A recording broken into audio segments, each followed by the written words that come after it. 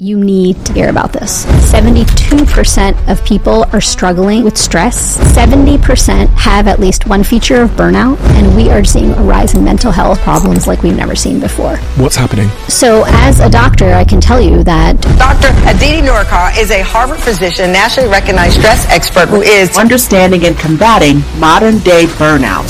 when I was a medical student working 80 hours a week, I was in my own stress struggle. And it was terrifying, but I couldn't find a doctor who could help. So I became the doctor I needed. I uncovered all of these studies and found a solution that wasn't just try to relax. We are seeing increased rates of depression, sleep disorders, fatigue, or burnout because stress is higher than ever. Studies have shown at least 60 to 80% of patient visits have a stress-related component. Jesus. It's crazy. And 60% of people with burnout had an inability to disconnect from work. And being addicted to work and can't shut off and checking your phone 2,600 times a day. Yes, that is a statistic. So you might be experiencing atypical burnout. Even 2/3 of parents have burnout. That's crazy. And yet, even though we are all collectively experiencing it, it's so isolating. So now 330 million people go 2 weeks before speaking with anyone. So what can we do? Well, these are the 5 resets that are going to help you survive and thrive. The first technique is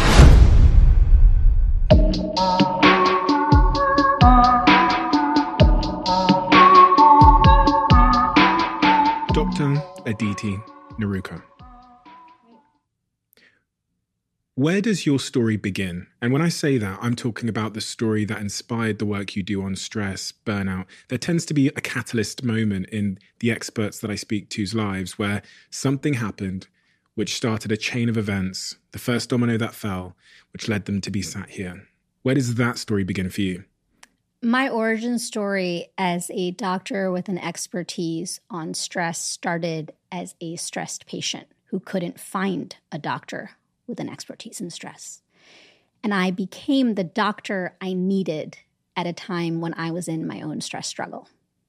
What is the backdrop? What is the situation of stress, the state of stress in the world at the moment? Are we getting more stressed as a people?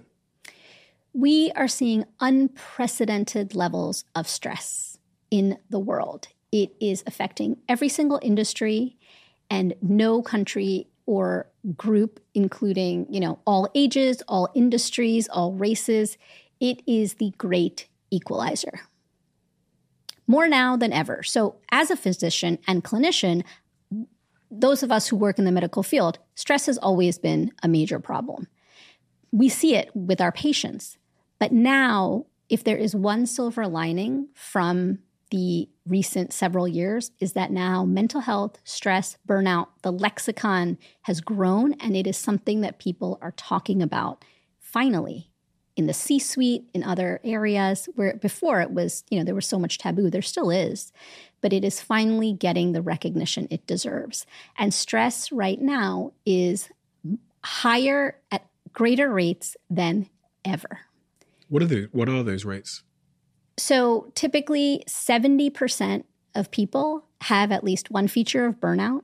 72% of people are struggling with stress. And approximately that same number have said that the past several years have been the most stressful of their entire professional careers. What's happening? A couple of things are happening. So going back to my own personal stress story, why did I have those palpitations? At night, as I was going to bed, I was developing something called a delayed stress reaction. And what happens is, under periods of acute stress, like the recent events that we've all endured collectively as a global whole, during acute periods of stress, we shore up our internal reserves. As a human being, you often do not crack in that moment. You keep it together at all costs. I've seen this with my cancer patients. They have a cancer diagnosis and they go through the treatment, radiation, chemotherapy, all of it, and they are fine. They do not shed a tear. Then when they get that first clean bill of health from their doctors, they are in my office sobbing. And everyone is confused. Why now? What's going on now? Same thing with all of us. You may be feeling this way. I may be too. Right now, it's that feeling of like, okay, we've just lived through the pandemic. We should be celebrating. I'm sure you've seen every headline over the past several years. At least I did. The roaring 20s are coming, the post-pandemic era. The Guardian had a great piece on this. And I remember seeing headline upon headline, and I would just laugh because I would think that is not how the brain works. The reason we are all feeling very much not the roaring 20s is because our brains are built like dams. So what happens is when you are going through a period of stress, you shore up your internal reserves and you keep it together at all costs. That is just how the brain is built. When that acute period of stress is over, so in a cancer patient, the actual cancer treatment, for me as a medical resident going through, the difficult 30-hour work shift and going to bed, and for all of us collectively going through the pandemic experience and the various things that have happened since, we keep it together. But when we have that moment of respite, when that acute stressor is over, then our psychological defenses come down and our true emotions can emerge. And it's often a deluge. And it comes out in different ways. The manifestations of stress are different. But it's this delayed stress response. We are all feeling it, which is why none of us feel like it's the roaring 20s. We are seeing increased rates of mental health issues, anxiety, depression, sleep disorders, stress-related disorders, and a general feeling of malaise or fatigue or burnout now, even more than we were back in 2020 or 2021. It's the delayed stress reaction. What is stress? We should probably define that word. And I'd also like to try and define it against the word burnout. Are they different things? Are they the same thing? Do either of them exist? Great question. There is a difference between acute stress and chronic stress. Under normal circumstances, we function in resilient mode, and we're governed by the prefrontal cortex. The prefrontal cortex is the part of our brain, if you put your hand here, right behind the forehead. Mm-hmm. And it is the part of your brain that is responsible for, in scientific terms, we call it general executive function, or, layman's terms, adulting. God, mine's huge. Behind the skull. Okay. Memory, planning, organization. This is what our strategic thinking. You're really good at these things, Stephen. Thank you so much. The prefrontal cortex is what governs all of that. Under stress, we are governed not by the prefrontal cortex, but by the amygdala. And the amygdala is a tiny almond-shaped structure deep in our brains. You can't touch it. It's not like the prefrontal cortex right behind here. It's like between your ears, deep down. And that is our emotional center. It's the limbic system. And we often call it the reptilian brain because that part of our brain has not evolved the way other parts of our brain have. So it's that, and the response that amygdala creates is the fight or flight response, that stress response in our bodies. So under acute stress, we are not governed by the prefrontal cortex up here. We are governed by our amygdala. Our brains and our bodies are expertly designed to manage acute stress. We are built for managing stress. However, nowadays, so for example, let's talk a little bit about the fight or flight response that the amygdala governs, right? Back when we were all cave people, we were in the forest, we saw a tiger. You would either flee or fight. And there's all of these bodily mechanisms that happen when you are engaged in the fight or flight response. Your heart beats faster. Your lungs start taking in more oxygen. Blood is shunted away from your vital organs and it goes to your muscles. So you can either fight or you can run. Your pupils dilate. There's so many biological, physiological mechanisms that happen with the fight or flight response. Then when that acute threat is over, so you either have fought or you have flown away from the tiger, you have a moment to recalibrate. Modern day times, there are no acute threats anymore. All of our tigers are chronic. Bills, financial troubles, marital conflicts or relationship problems, health issues. So there's this constant low hum of that fight or flight response in the distance. And that is the problem. So acute stress, we are good at. Our brains and bodies are great at managing. And it serves a role, right? Of course it serves a role. It's evolutionarily healthy. And we can talk about the differences between healthy stress and unhealthy stress. But when it starts becoming chronic, that is when burnout sets in. Your brain doesn't get time to rest or recharge. It's not like a tiger in the forest where you fight, flee, and then there's like a respite time. So it's just ongoing in the background at a low hum at all times. What are the symptoms of burnout then? How do I know if I'm burnt out? The interesting thing about burnout is that the definition is changing. So earlier, when you think about burnout, you know what someone with burnout has, or you might yourself might think like, oh, I know what burnout is. I don't have it. A lot of people feel this way. Classic, typical symptoms of burnout: apathy, lethargy, feeling unproductive, not very motivated. And the WHO in 2019 designated burnout as an occupational phenomenon and a clinical syndrome, which was really validating for many people who are feeling that way. This is 2019, way before the pandemic. In 2020, 2021, and 2022, what burnout is looking like has changed. So it is no longer these classic, typical symptoms. Now we are seeing increasingly atypical features of burnout. In one study, 60% of people with burnout had an inability to disconnect from work as their main feature of burnout. So it's not what you think when you're thinking about the face of burnout of someone who's really not interested in work. You could be that person who is engaged in work and can't shut off, and you're thinking to yourself, this can't be burnout. I'm totally, engaged in work. In fact, I can't shut off my brain. You might be experiencing atypical burnout. Atypical burnout. Because, when I think of burnout, I think of like not getting out of bed and losing motivation. But you're telling me that my addiction to work might be a symptom and a sign of being burnt out. That's right. So how do I know? Because I'm addicted to my work. I love my work. You know when it is different from your baseline. Being addicted to work, you love your work, yes, but you also make time for sleep, relationships and connections with loved ones. Yeah. You feel a sense of engagement in the world. Mm-hmm. It is not interfering with your day-to-day life, so to speak. Okay. So when you are feeling that sense of inability to unplug, that means you're checking your phone multiple times per night because you feel like you have to keep up. You are trying to keep up in the hamster wheel situation where you just can't. Mm-hmm. And so there are many manifestations of this atypical burnout, but that is one. And so often what's happening now is that people are feeling burnt out. Again, unprecedented rise, right? In stress, chronic stress, and burnout. And often people don't recognize that it's happening to them simply because the face and definition of burnout is changing. How many people are burnt out? Do they know? Have they done any studies on that to figure out what that number is? We don't know. I mean, it depends on the sector. So there are lots of studies on burnout. And so one big study was done on parental burnout and found that 2/3 of parents have burnout. 2/3? Jesus, 66%. 2/3. Yeah. And that is probably underestimated and certainly underreported. So typically we're seeing anywhere rates from 60 to 70% of people note burnout. But again, think about, if based on what we've talked about, if you are feeling like I'm not burnt out. So if you're self-reporting burnout and you're saying, I don't really feel burnt out, I'm very engaged in my work. In fact, I check my email 10 times a night. You could actually be having burnout.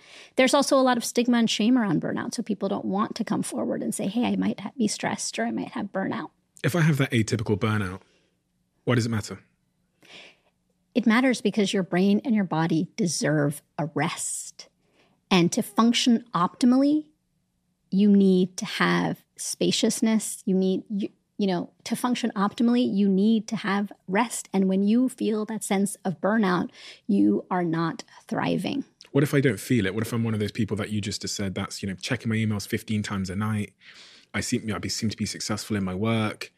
I'm kind of out of balance in my life. I don't really have anything else going on in my life. I'm just work. But I don't necessarily feel like there's anything wrong. So if I don't feel like there's anything wrong, if I'm successful in my work, then what is the case for making a change? So I've had lots of patients. I had a clinical practice in Boston. Yeah. And what you're describing is the, young entrepreneur.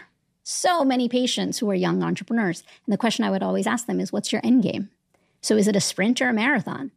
Are you looking to do this for 2 years and you love it and then that's it? You're going to cash out? Or do you want to think about what your life is going to look like 10, 20, 30 years from now? And so they would think about it, ponder, and then say, yeah, I want to spend time.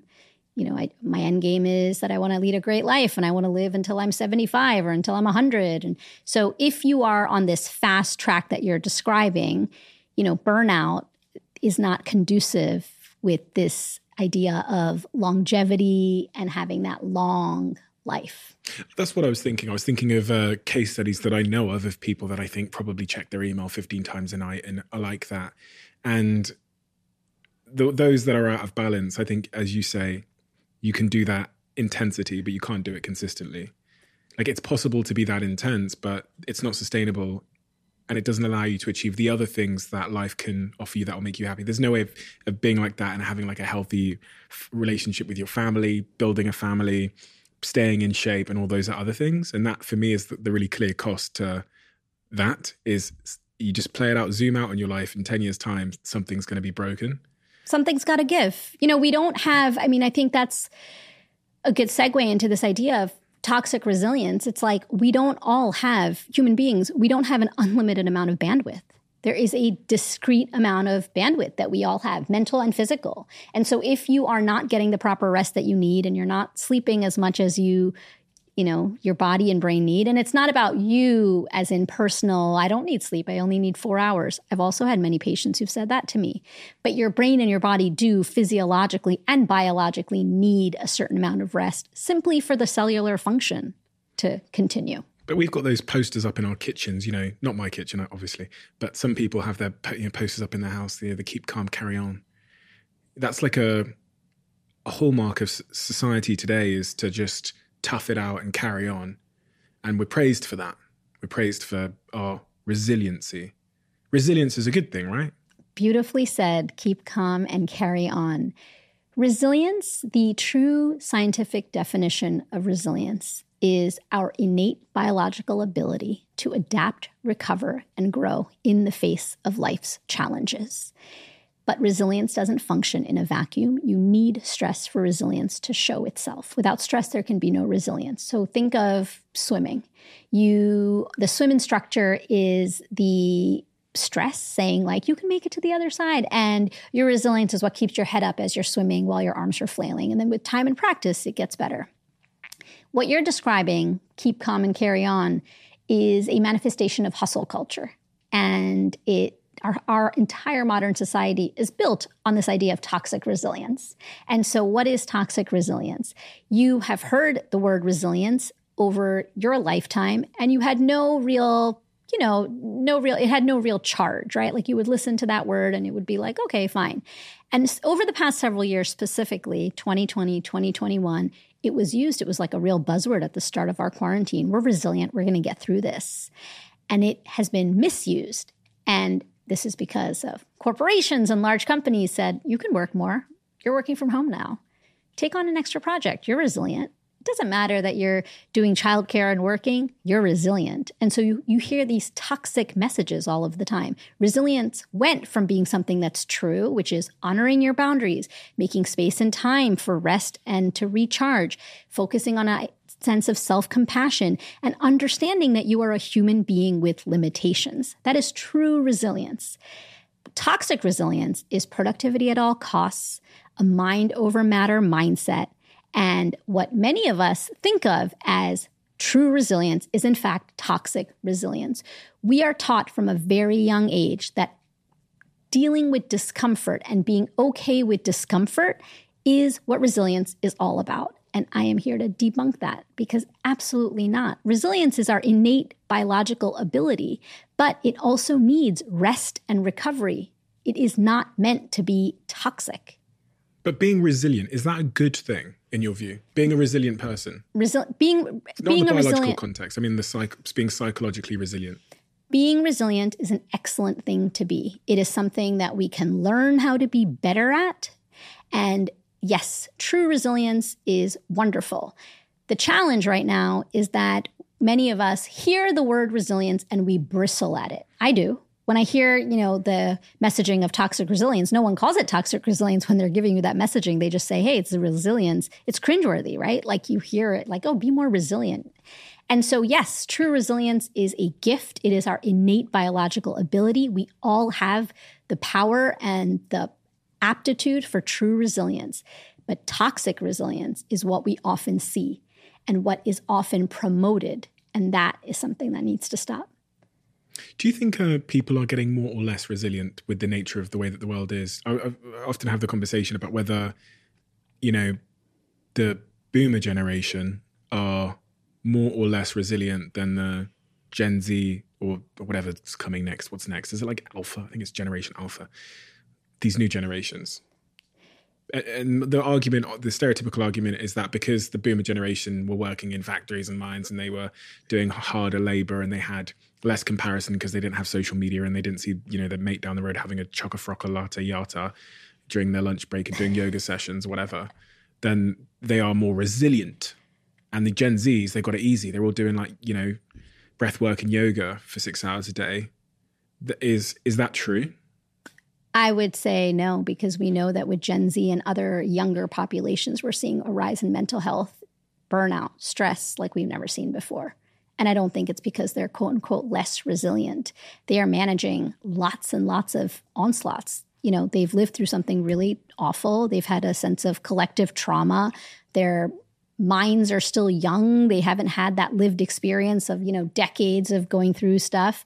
So no, I don't think so. And of course, the older generation is going to say that. I remember when I was in my medical training, people would say, 80 hours, it's all you're working? Because we worked 120 hours because there was some reform in terms of how many hours we could work as medical residents. And 80 hours felt awful to me.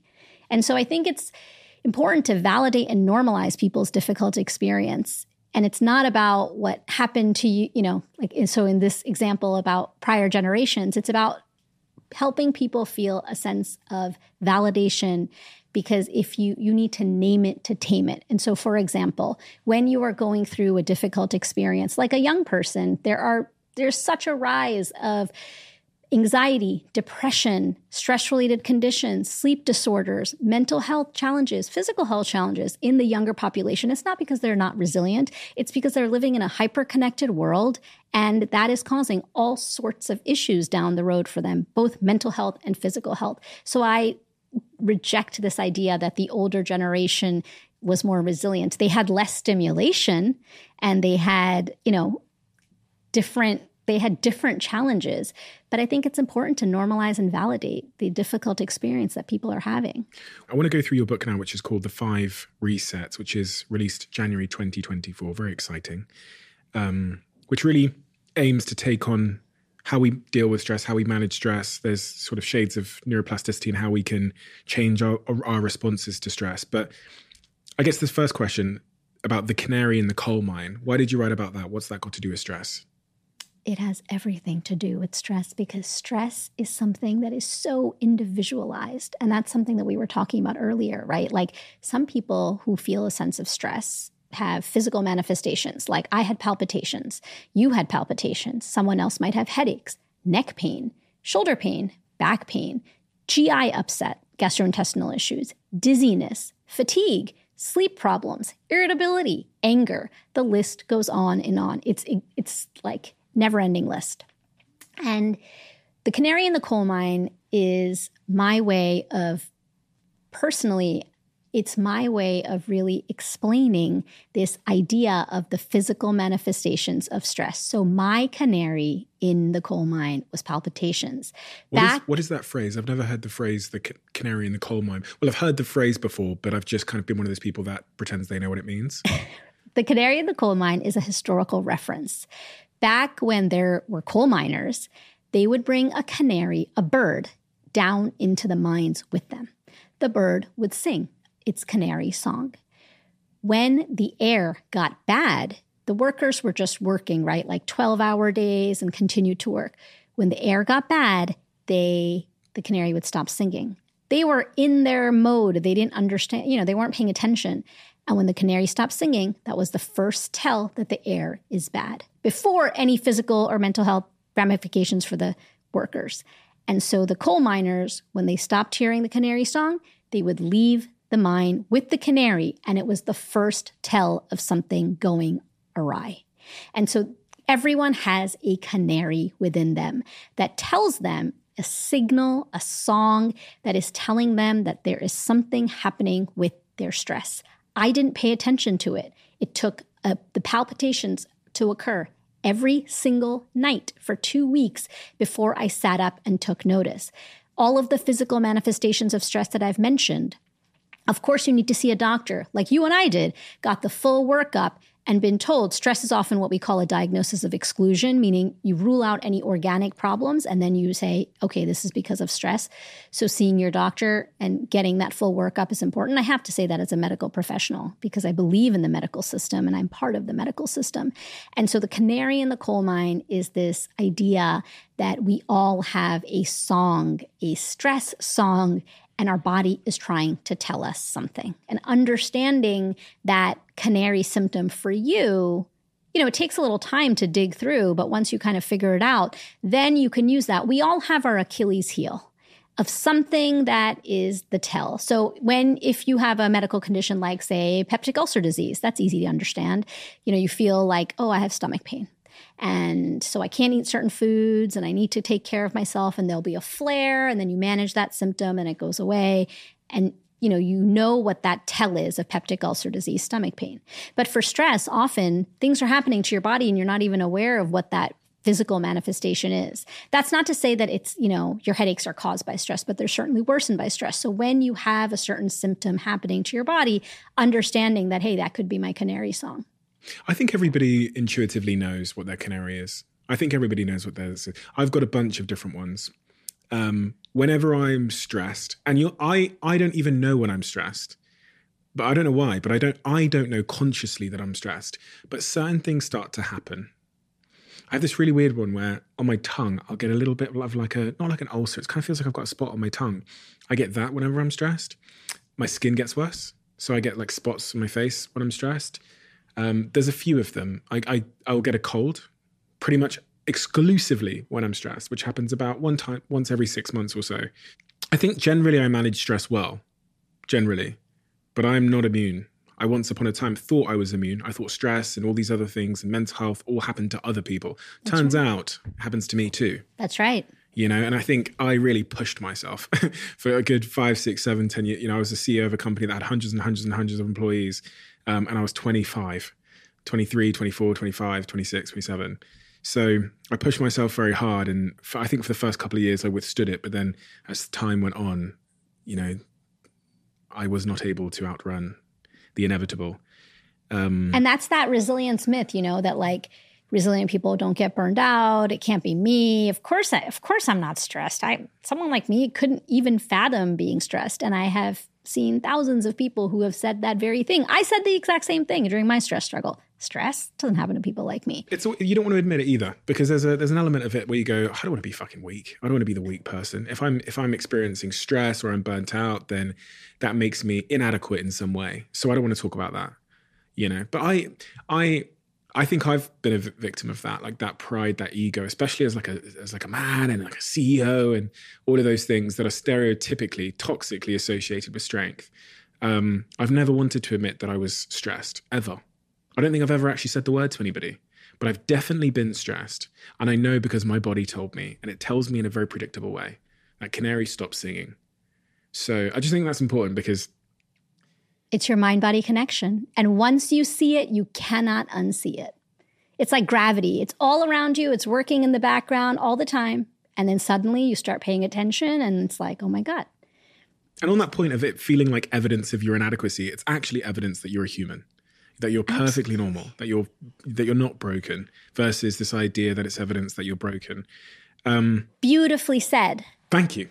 Really, just have you listened to this podcast before? I'm joking. I am I'm joking. For the record, testing, 1, 2, 3. I am a avid fan of this podcast, and I have listened countless times. And this is the one podcast I regularly listen to on my morning walks, and I have shared on Instagram probably hundreds of lessons in my stories about what I've learned on this podcast. Thank you. So, stress on the brain. You write about that in your book as well. I know that stress causes cortisol. This is my very limited understanding of stress. It causes cortisol. Talk me through that. And then I have this other question that I wanted to ask you about the contagion of stress. If I am stressed and Jack is sat over there, will Jack feel my stress? So let's talk about stress and the main highway of stress in the brain and the body. It is the HPA axis. H stands for hypothalamus, P stands for pituitary gland. A stands for the adrenal glands. The hypothalamic pituitary adrenal axis. Mouthful. But the H and P part of the axis is in your brain, and the A part of the axis is above your kidneys, the adrenal glands. And that is the information highway that is responsible for our stress response. It's all of the things that we talked about, the fight or flight response. It makes our heart beat. It makes, it does all sorts of stuff. The amygdala works in that HPA axis as well, and other parts of the brain, the prefrontal cortex, etc. So when you have that experience of stress, and this we're talking about acute stress, this is what is happening to you. Your brain and your body are syncing up and reacting. There's a cascade of hormones that happens in the body, and that is what you feel as, wow, I'm stressed. Or like you described, this discomfort or familiar feeling of like, wait a second, I know what this is. It's that thing that I have when I'm under pressure or under situations that are tense. And that is the stress response. And that is essentially what is happening to our bodies when we are feeling that fight or flight syndrome.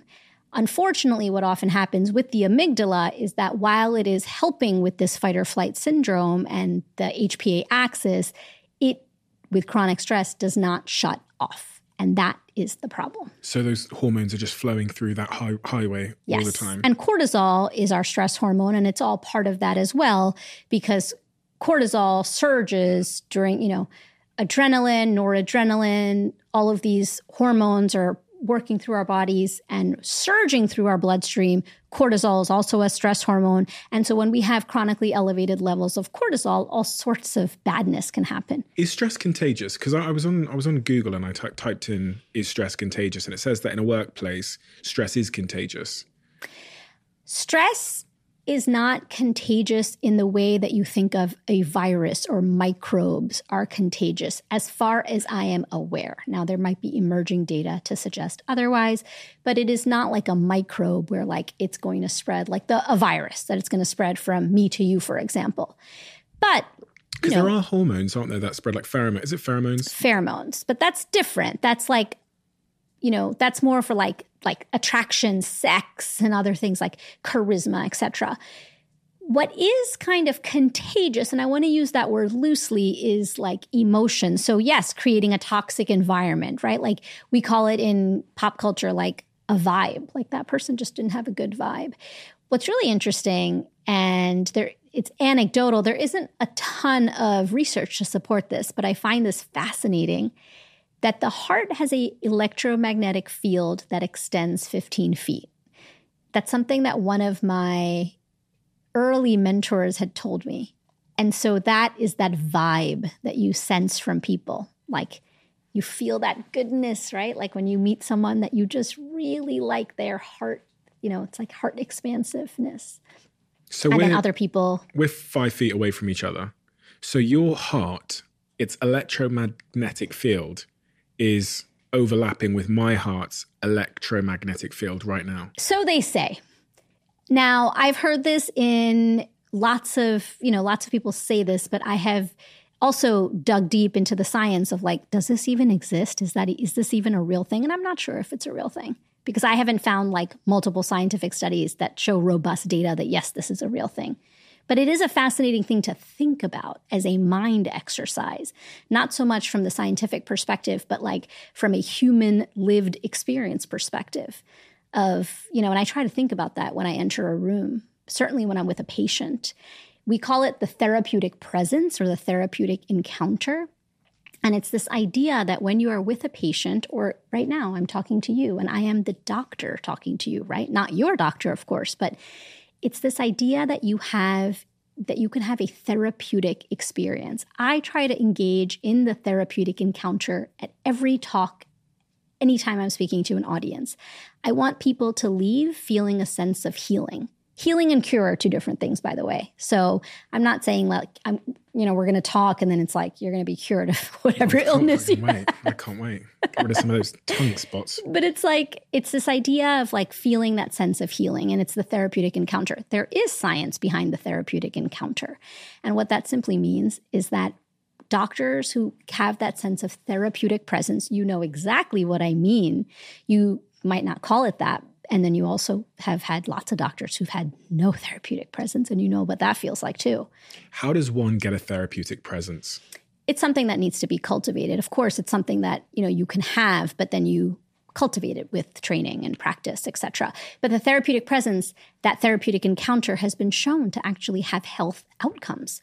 So greater adherence, to medication, tighter glucose control, decreased asthma flares, like real concrete health outcomes when you have a therapeutic encounter in that doctor-patient relationship. So there is some magic secret sauce happening in that encounter. And what is it? How do I cultivate it? Are there any tricks?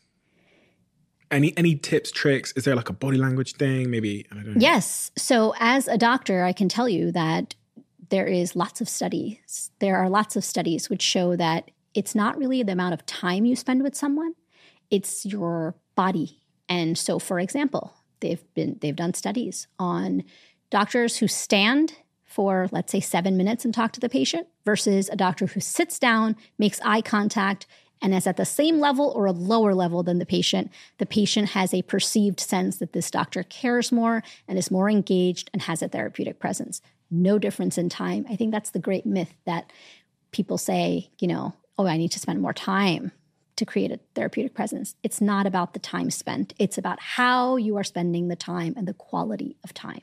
So that's like one trick that you could try. Eye level. You mentioned eye level there. Being at the same eye level or lower because it's a power dynamic. Think about when if you were in the hospital and you were lying in a hospital bed and your doctor came in and you're lying there and the doctor is speaking above you. Does that feel therapeutic in any way? Not really. But if the doctor came, pulled up a chair, sat next to you and looked at you eye level, that's why when you're talking to a child, it's better to bend down and get on their level and talk to them. And if I'm in a meeting and my chair's maybe a little bit higher and I'm speaking to a client and I want the client to do a deal with me, it's best for me to get down onto their eye level. It depends, because in that situation, again, this is like what you were talking about earlier. Like there's times when you want to show a sense of like power, and therapeutic presence is not a sense of power, right? It's a sense of equality, compassion, empathy. Are these the qualities that you're trying to create in a business interaction? I don't know. Maybe. Well, one of the maybe things not. We've learned from, I've been making content for about 10, 15 years now, for a long time, making lots of videos. One of the things we've learned is that the engagement goes significantly up if you are on the eye line of the camera. So you'll notice in the Diary of a CEO, we don't shoot from above, we don't shoot from below. We go to great lengths to make sure that the camera is on eye line. And we just see that the engagement numbers are higher. And actually, the more down the barrel it is, especially if I'm looking into this camera here, the more down the barrel and the more on eye line I am, the better the engagement with the video. We've just seen that over thousands and thousands of videos we've made. So that's why the podcast is set up like this, where we're on your eye line and we're on down the barrel as much as we possibly can be without you seeing too much of the back of my head there. And the same applies for this one. Because it just makes, for some reason, the engagement with the audience is better. We see it in the numbers. It's interesting. There's so many tricks that you could use. I mean, like sitting down, eye level is one. Mirroring, also something else. This is not related to stress, but it's like mirroring. So for example, as I'm talking to you, as you're talking, if I do this, and then you're like, oh, this person is like totally following me. I don't think you lost your mind. But it's like, if I start doing this, you just did this, and so I did that. So there's like mirroring is something that there's lots of ways to try that. But it has to feel by science. Yes. The key is authenticity, though, right? Like you can do all of these things, but ultimately authenticity and the really fascinating thing about podcasting, by the way, and any sort of connection with another human being is the voice. So we as children, as infants, we are highly attuned to voice. It's one of our first primal instincts, right? Like hearing our mother's voice or our caregiver's voice or our parents' voice. And our BS meter with voice is high. So if someone isn't authentic, and that is why the audio version, listening to a podcast, the reason, you can always suss out, who is, for example, I don't know, who's telling the truth and who's not.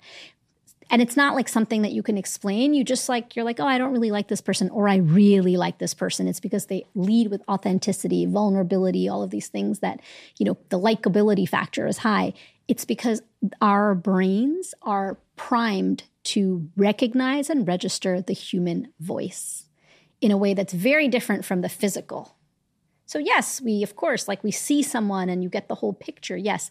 But when you hear them in your ear, there's like something that is deeply intimate about that experience, and that, evolutionarily and even like in our own life, it's very poignant. And it's an intuitive thing. We don't necessarily know what it is about a voice that's authentic. It's just a feeling. You feel it and you know it, because when you hear someone on a podcast, you immediately are like, oh, yeah, I like this. And you don't know why you like it, or, you feel that connection. It's like the voice is a very primitive thing. And it's also like, it was because we formed those connections and synapses in our brain pre-verbal, right? Like when we were infants. Same thing with smell. You smell something and it takes you right back to that moment. I was so fascinated. I remember where I was when someone told me about pheromones, that there's these chemicals that like leave our bodies, and then my chemicals will interfere with your chemicals. I just thought that was absolute witchcraft. And I'm a very like logical science-based person, so I need science and evidence to believe anything. And then when I heard this rumor that like, if you put my mother and my sister in the same house, their menstrual cycles would sync up. That's right. I Googled it to check if it was true. Google told me it was true. And then I thought, fuck, I now believe in witchcraft. Do you know what I mean? Like, have you read the book, possible, The Red Tent? No, it's like very much along those lines of like biblical times. They had a red tent for women, menstruating women. And then it would just like the whole tribe would like sync up and they'd be in the red tent during menstruating times. They've done studies with T-shirts and attractiveness. So you will smell a T-shirt that, they've done studies with women, and men have worn the T-shirts, and then you smell the T-shirt and you say like, I like this scent or I don't. And it's not body odor, it's pheromones. And they've matched it with like the pheromones that you like, and then you see the visual and there's a match. Like this person is attractive, and then you smell the pheromone and there's like a match. It's that person's pheromones. Often they say like you described your mother and your sister, for example. They say that like genetically, the more different, the more attractive, right? Because we're always trying to. Oh. So of course, there's like a comfort thing of like, your mother, and like that's different because pheromones are mostly for attractiveness and mating behavior. So it's not about comfort. I guess there might be some studies about comfort and maternal comfort and self-soothing or soothing with your parent or caregiver. But most of the pheromone research that I am aware of is like sexuality, attractiveness, charisma, but mostly due to mating behavior. So going back to this subject of stress, I get stress now. I kind of understand the difference between acute stress and sort of chronic stress, which is a very bad thing. In your book, you talk about the resilience rule of 2. Yes. The resilience rule of 2 is how our brains make change possible. So when we are undergoing a change, even a positive change in our life, like let's say, I've had a patient who came to see me and had a binder filled of things that he was trying. And it was like everything but the kitchen sink approach. And so he came to see me and was like, Doc, I've been doing a great job. It's been a month and now I'm in month 2 and I don't want to do any of it. And I'm done. And he was under a lot of stress and he was trying all sorts of things. We've all been there. We've tried lots of different things. And then you just say, okay, I'm done. Can't do any of it. Why? Our brains, even when we're making positive changes, like let's say you recognize like, yeah, I think stress is a problem in my life. I'm going to make a change. I'm going to start eating better and I'm going to start exercising and sleeping better. And I'm going to spend time with friends and I'm going to do less work. And I'm going to do all of these things to help my life and, make a big lifestyle overhaul. And I'm really stressed. It will not last because our brains have the ability to make 2 new changes at a time, because even positive change, like all of these things that we're describing right now, are a stressor to your brain. How do we know that? How do we know we can only make 2 changes at once? The basis of the rule of 2 is based on a seminal landmark study in the 1960s by 2 psychiatrists, Drs. Holmes and Rahe. They looked at 5,000 people and looked at 43 common conditions, like life events that happen in people's lives, the most common ones. Graduation, getting a new job, buying your first home, a outstanding personal achievement, getting married, having a child, getting a divorce, death of a loved one, 43 of the most common conditions. And when in every single condition, good and bad, got a score. They studied 5,000 people and found that the more life events someone accrued, and it's not about like age or, chronology of age, it's just the more life events a person accrued, the greater their stress, the greater the likelihood also that they would develop an illness later in life. And that Holmes and Rahi study is the basis of this rule of two, because what they discovered is that positive life changes are also a stress to your brain and your body. And that is because there is a certain level of adapting. There's a certain level of human adaptation that needs to happen with something positive and fantastic that happens in your life to regain the stability that you had before. Think about your own life. There are probably so many examples. I recently moved into a new home. Everyone was like, congratulations, this is amazing, a new home. And it was wonderful for a few months, and then also incredibly stressful. And then, of course, I had the delayed stress reaction 3 months later, right? Like where you're running on adrenaline initially and everything is great. And then that stops, and then you're, having sleepless nights about all the various stressors. So the rule of two is based on this idea that positive life events, things that you think might be really helpful to you to manage your stress, if you do them all at once, chances are it's not going to stick. So instead, aim to do 2 new things at a time, build them into your life over time. In the 5 resets, I offer 5 mindset shifts, 15 science-backed strategies, and every step of the way, it's about 2 small changes at a time. You work with your biology of stress rather than against it and competing against it. That is how you make change possible.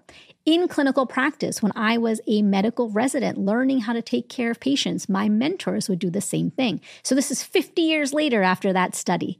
They taught me that when I'm seeing a patient will come in with a laundry list of symptoms, or they will have 6, 7, 8 medical conditions.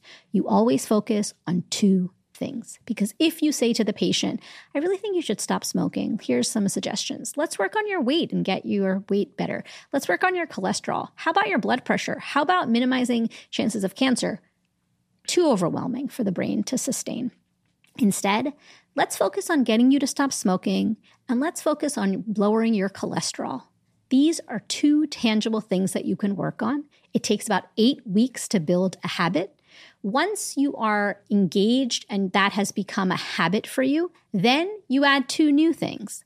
Let 8 weeks go by, then 2 new things. So over time, you do address that laundry list of symptoms, or in this patient's case, all 8 medical diagnoses. In the other patient's case who came in with everything but the kitchen sink approach to managing his stress, we eventually did get all the way to the finish line of fixing his stress and addressing all of the issues, but it only happens 2 small incremental steps at a time. The 5 resets. The first of those resets is to get clear on what matters the most. When you are feeling a sense of stress, you are living in survival mode. You are governed by your amygdala. Its focus is self-preservation. You are literally living in the moment. Your prefrontal cortex is the area of your brain that, like we said, behind the forehead, that governs forward thinking, planning, organization. When you tell someone who is deeply stressed and in a crisis or fight or flight mode, oh, just figure it out. Make a plan. Figure out what's going to help you and just do it. Mind over matter. None of that helps. It is also biologically impossible to think 5, 10 steps ahead when you are living in fight or flight mode governed by your amygdala. The first reset, get clear on what matters most, offers 3 concrete science-backed strategies that can help you when you are feeling a sense of stress and you're in fight or flight mode to help get out of your own way, create a roadmap and a plan forward. So it actively, by going through these strategies, you slowly get out of that amygdala mode and back to letting your prefrontal cortex take over. So how do I figure out what matters to me most? Is there a system? Yes. MOST is an acronym, MOST. And the book has a whole strategy of how to figure out what matters to you most. Because it's not so much what's the matter with me, it's what matters to me most. So when you shift that framework and stop blaming yourself and criticizing yourself of like, this, what's the matter with me? Why do I feel like this? Instead, have an external why. We know that when you have a why, you can get through things, right? Like you have a North Star of like, how do you want to get to that place? And so my job is to hold up a mirror and say, this is your why, because you figured it out using the strategies. The first reset will get you a clear plan and roadmap to that destination. So I'm going to do the first reset. So you have a stress score that you sort of initially do with your patients, right? So you figure out how stressed they are. That's right.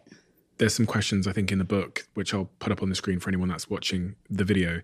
These are questions you ask your patient to help them figure out their stress score. Yes. And then the first reset is really figuring out what matters to them, which is the acronym you're talking about, MOST. Motivating, objective, small, and timely. That's like what am I doing with that? So I'm setting myself a goal or understanding what goals matter to me. And I want those goals to be motivating, objective, which means can you objectively and easily monitor this goal's progress? Small is the goal small enough to guarantee success, and timely is the goal time sensitive. Can you achieve it in the next 3 months? I've had so many patients. When I was seeing patients in Boston, I have had so many patients who have been stressed and they want to feel better, but they don't know why.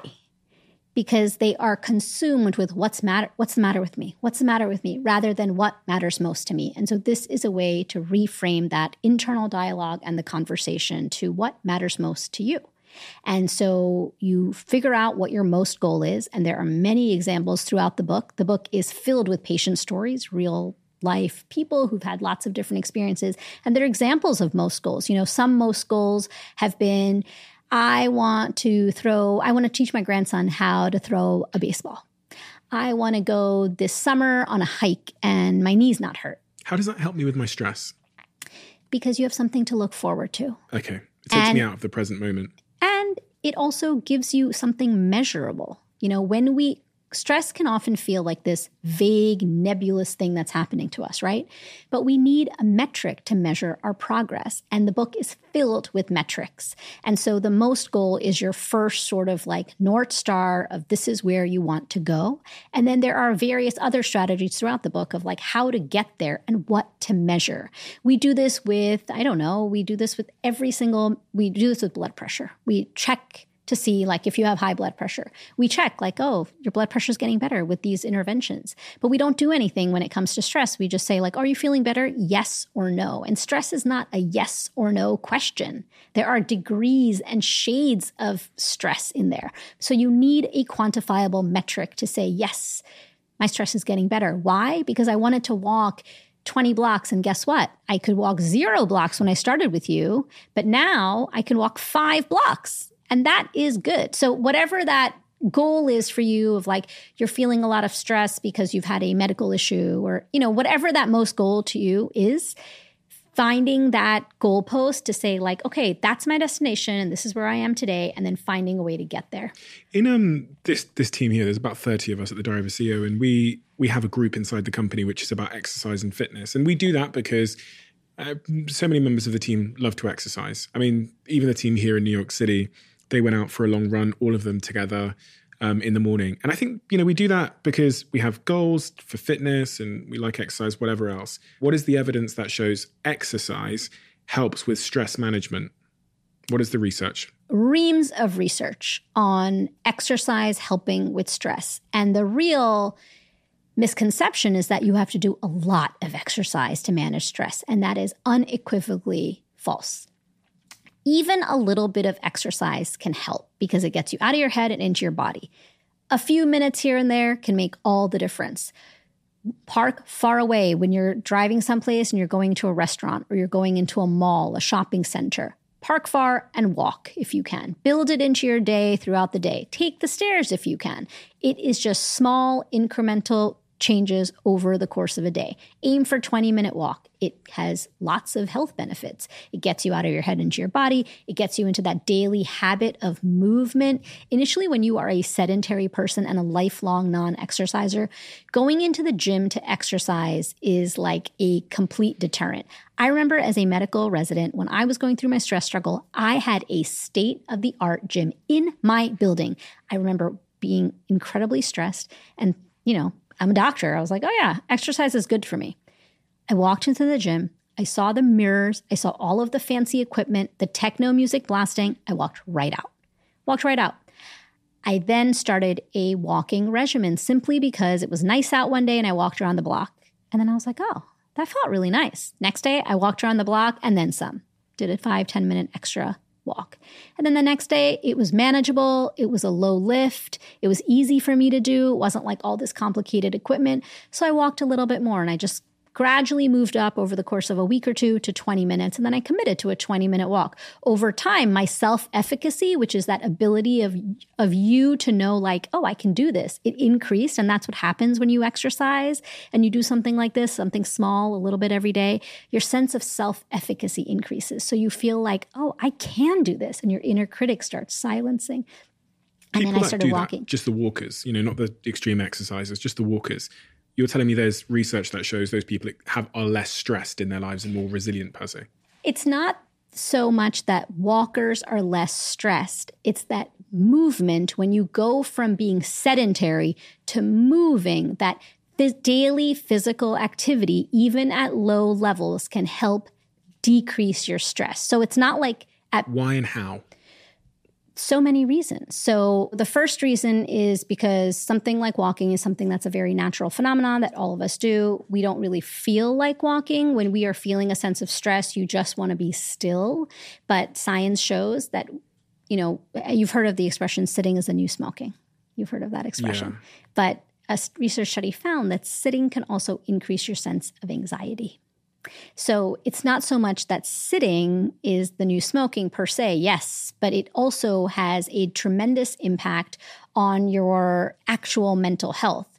And that movement is an antidote to that. So it's not necessary that you have to do excessive exercise, but even just a simple walk, getting out, low-grade exercise has been shown to help with longevity. It's been shown to help with so many markers of health, just a simple walk. And yes, your team, people like to run. I'm not saying that like you can continue running, but that's someone who is like a avid exerciser. And so they run. Some people walk. It doesn't really matter what you do. It's that you do something you enjoy a little bit every day. I want to talk about social media. And in your book, you use this term popcorn brain, which for a second, when I read what popcorn brain meant, started to think maybe I now have a popcorn brain. What is a popcorn brain? Most people have popcorn brain. Popcorn brain is a biological phenomenon, a real biological phenomenon coined by a man named Dr. Levy, a psychologist. And it is essentially your brain circuitry starting to pop based on overstimulation. So it's not like your brain is actually popping, but it's that sensation of popcorning because of spending too much time online. It is hard to disengage from what's happening online because there's a constant information stream, and it is difficult to live fully offline where life moves at a decidedly slower pace. Popcorn brain is an affliction that nearly every single person has right now. Think about what you do when you're waiting in line at the grocery store. You're not just like letting your brain wander, pondering things. You are on your phone. What are you doing at the bank? On your phone, at a car wash, at a traffic light, pedestrians walking across the street.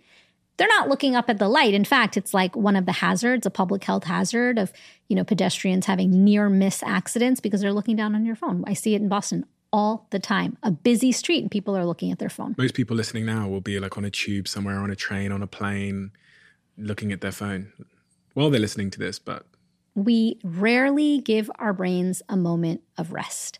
So popcorn brain is different. A lot of people will ask me, is popcorn brain internet addiction? No. Internet addiction is a real, it's called internet addiction disorder. It's a DSM-4 criteria, and it means that's our diagnostic criteria in medicine. And it's a real disorder, but what really defines internet addiction and popcorn brain is that internet addiction interferes with your life where you're unable to do certain things. Popcorn brain, on the other hand, is ubiquitous. It's everywhere. It is what defines modern life. Those two are very different things. And when we are feeling a sense of stress, we are especially prone to popcorn brain. Why? Because when we feel stress, we talked about the amygdala, right? Like that part of our brain that is focused on survival and self-preservation. Back evolutionarily, when we were all cave people, there was a night watch person. And that person would sit by the fire, the tribe would sleep, and that person would scan for danger to keep the tribe safe. In modern times, we have all become that night watch person. And we scroll incessantly when we feel a sense of stress because it is our primal urge. It is the way our amygdala feels a sense of safety because we are scanning for danger. We are no longer in a tribe. We're not cave people anymore. So what do? We scroll. That is how we are scanning for danger, especially when we are feeling stressed. In recent times, there has been a lot of bad news. In fact, it feels like the onslaught of bad news, one thing after another, whether it's a climate disaster or a conflict in a certain part of the world or something or the other is always happening now. The information stream, it is rapid and unprecedented. And so we are constantly scrolling and scanning for danger. And it's that primal urge to scroll. So how do we... The goal is really not to limit our social media use or media use because we know studies have shown that it is not about abstinence because that actually doesn't have an impact, a positive impact on our mental health or our well-being. But what does have an impact on our mental health and well-being is decreasing our reliance to our phones. You know, most of us check our phones 2,600 times a day. That is a statistic. 2,617 times a day is the average number of times a person looks at their phone. Think about that, right? The other thing you want to think about is when you're thinking about like, do I have a reliance on my phone? It's like the goal here is to reconsider your relationship with your phone. It is not about abstinence. We're not trying to become digital monks here. It's about creating digital boundaries. In every relationship in your life, you have boundaries. You have a boundary with your partner, with your children, with your colleagues, because relationships need boundaries, right, to thrive. Why don't we have a boundary when it comes to the relationship we have with our phone? There is no boundary. It is simply porous. We check in the morning, we check at night. What's the first thing you do when you wake up before your second eye is even open? You are scrolling. Studies show that 62% of people check their phones within 15 minutes of waking up, and about 50% check them in the middle of the night. I'm guilty of this. I'm not going to pretend I'm some saint here. I'm that person. I'm on the upper end of that scale. I'm glued to my phone. And you know what? When I'm stressed, I'm even more glued to it. That is facts. I tell you, when I'm stressed, I've got some bad habits. It's your primal urge to scroll. It's a feedback loop. You want to feel safe. Out the window. You know, all kinds of bad habits that are... And we can talk about the diet piece Some of them we can't talk about, but we can talk about the diet piece. For some reason... If there's ever a time in my life where my diet slips, it's when work is hard or when when something's difficult in my life. That's when I just can't get out of that bad diet rut for just a moment. So we can do a small caveat because I think the social media piece is really interesting and what people, like everyone loves hearing about that. The reason that you crave emotional eating is what you're describing when you're saying that your diet goes out the window when you're feeling a sense of stress. And that is because your amygdala. When your amygdala, like I said, it's like I'm like a broken record when I say your amygdala is focused on survival and self-preservation. Your amygdala doesn't recognize a famine coming or bills or work stress, right? It's the reptilian part of your brain. And so it is focused on survival, and calories equals survival. So when you are stress eating or emotional eating, your body craves high fat, high sugar foods. That's just biologically what your body craves. And that is why instead of berating yourself and letting that inner critic really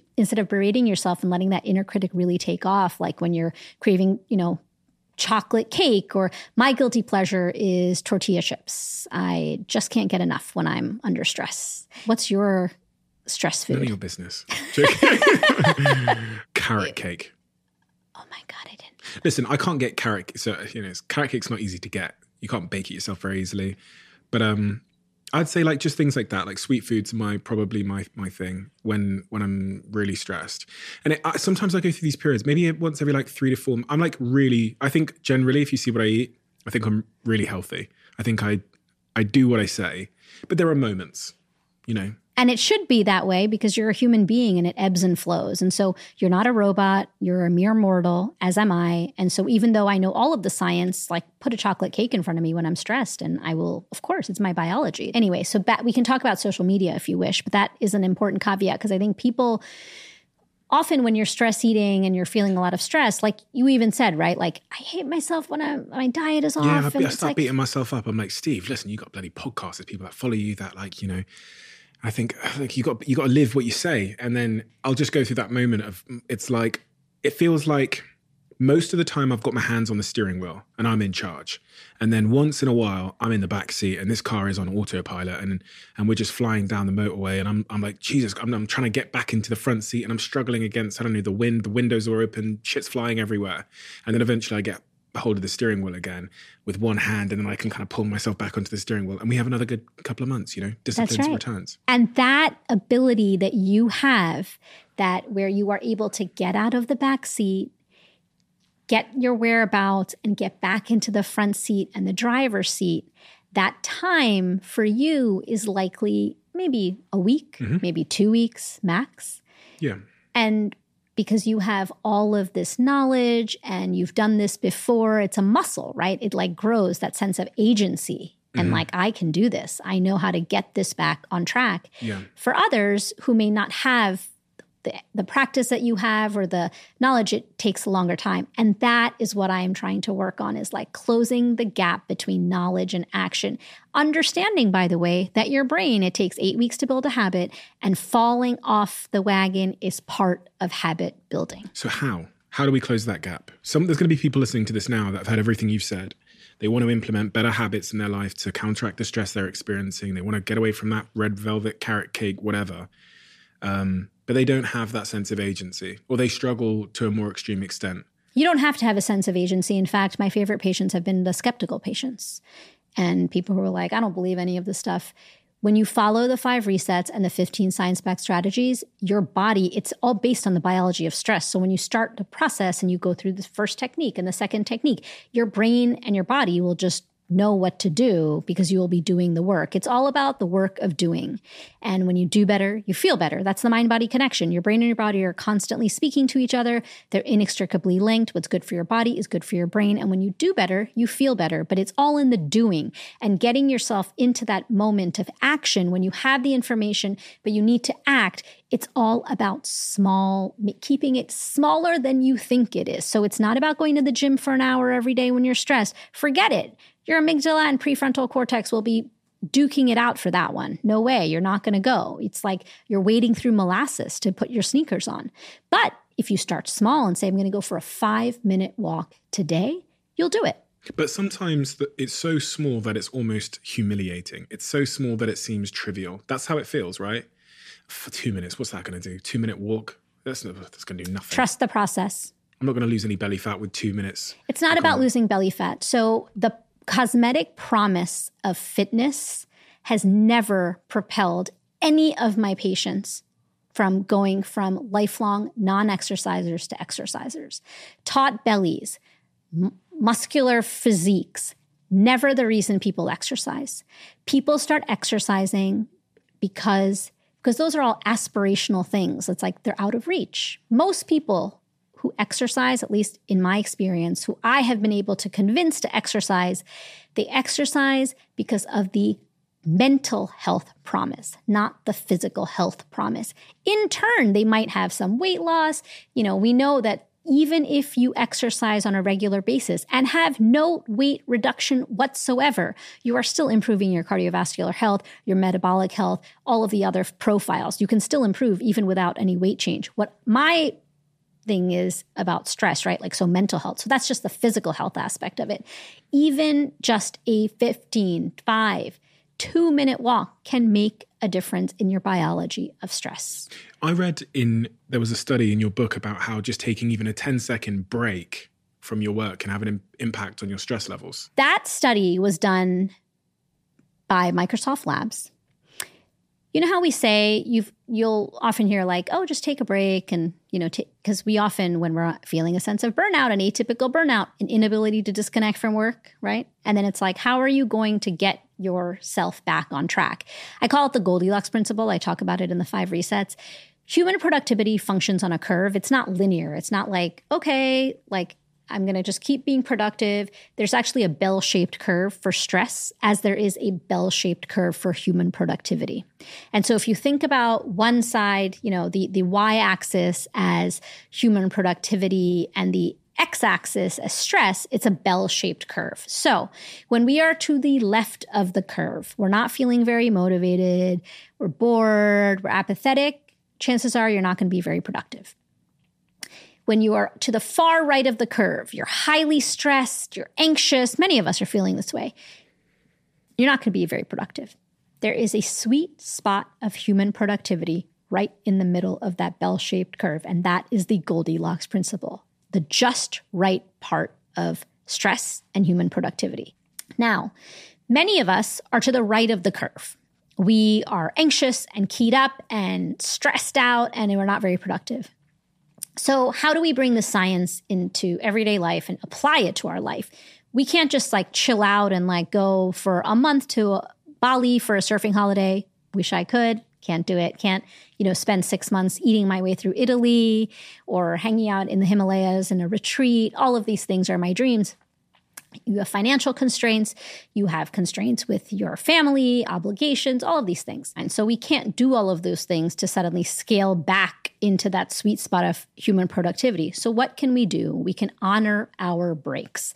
And there was a study by Microsoft done not too long ago, which showed that even taking 10-minute breaks, like 3 to 4 10-minute breaks throughout the day, can have a cumulative impact on your stress and can help with your mood, productivity, sense of engagement.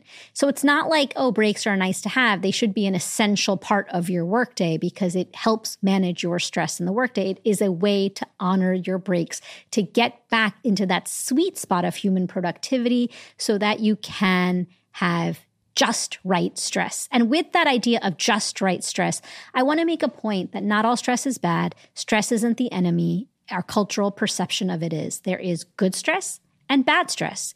Good stress is adaptive stress. That's the scientific term for healthy, good stress.